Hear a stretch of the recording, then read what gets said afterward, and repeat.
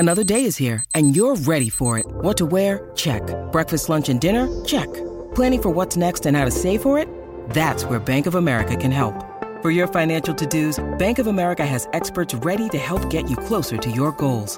Get started at one of our local financial centers or 24/7 in our mobile banking app. Find a location near you at bankofamerica.com/talktous. What would you like the power to do? Mobile banking requires downloading the app and is only available for select devices. Message and data rates may apply. Bank of America N.A., member FDIC. Thanks for listening to Jets fifth quarter coverage. For more locker room reaction, subscribe to the 98.7 ESPN New York Jets podcast wherever you get your podcasts. And keep listening to the home of Jets football, 98.7 ESPN. Yeah, I threw the ball, and I think my front toe, foot kind of just got stuck in the ground, and dude just kind of fell on it with all of his weight and kind of felt like it twisted, and felt a pop in there, and just was obviously thinking of the worst scenario in my head, which sucks, but just making sure it's going to be all right, hopefully, and just get it checked out. And it's obviously frustrating. Injuries are part of the game of football, so just dealing with them as we can and be able to come back. What's your Yeah, my right knee, which the play before, because I know a lot of people have asked about that, was my left knee, and luckily I completely popped up fine. I had no issues at all on the throwaway on the play before. It looked bad, but luckily just bent my knee like normal, and then unfortunately hurt my knee on the next play. That was actually the other knee, my right knee. What's the prognosis? We're not sure yet.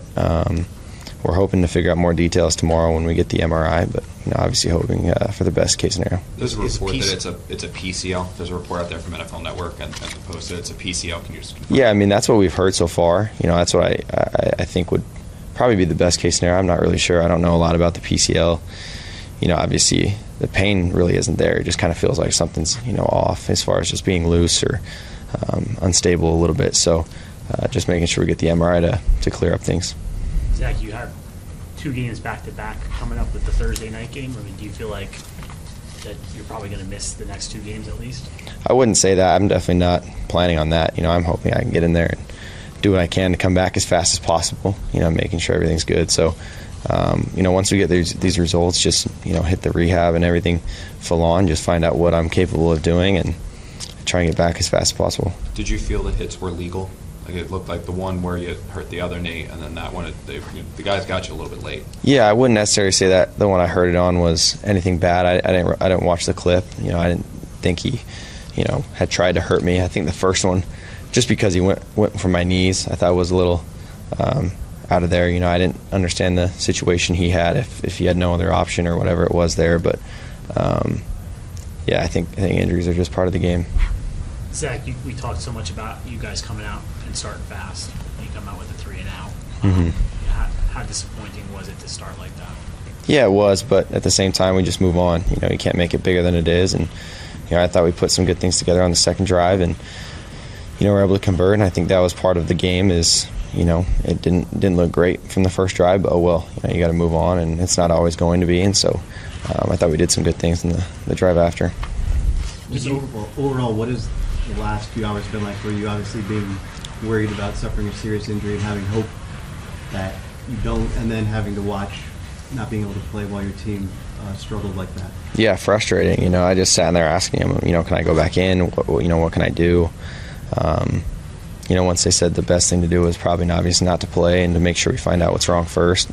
I just kind of sat in there on my phone and watched the game, on my phone, and just try to see everything that was going on, and obviously wanted the best for those guys to come out there and get it done, and we're going to keep getting better. We've got a big process for us. Zach, obviously they must have told you to stay in the locker room. What was the reasoning for that? Did you just stay off your feet, or what were you doing in there? Yeah, I was really in there just starting pretty much the rehab process. Icing and stem and all the different things that you can do at this point, and honestly probably just cooling down a little bit. Trying to watch the game, and it was obviously frustrating. Zach, from a team perspective, when you have a loss like this, just how do you deal with it as a team? Yeah, you move on. You move on. We're not going to let this beat us up. Because we're in this for the long run, and it's a process. As long as we just keep trying to get better every single game, and we keep going to work, and guys don't try and do too much, all the way across the board, including us in the quarterback room, just taking what they give us. We'll eventually get there. What'd you think of how Mike played? Awesome. I thought, I said to him in there, I'm like, dude, that's a hard situation, to step in there. He hasn't taken many reps.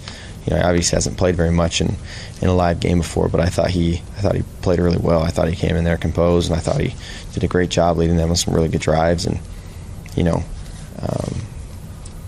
I really did think he played well. What's the mood like in the locker room right now? I mean, obviously you want to.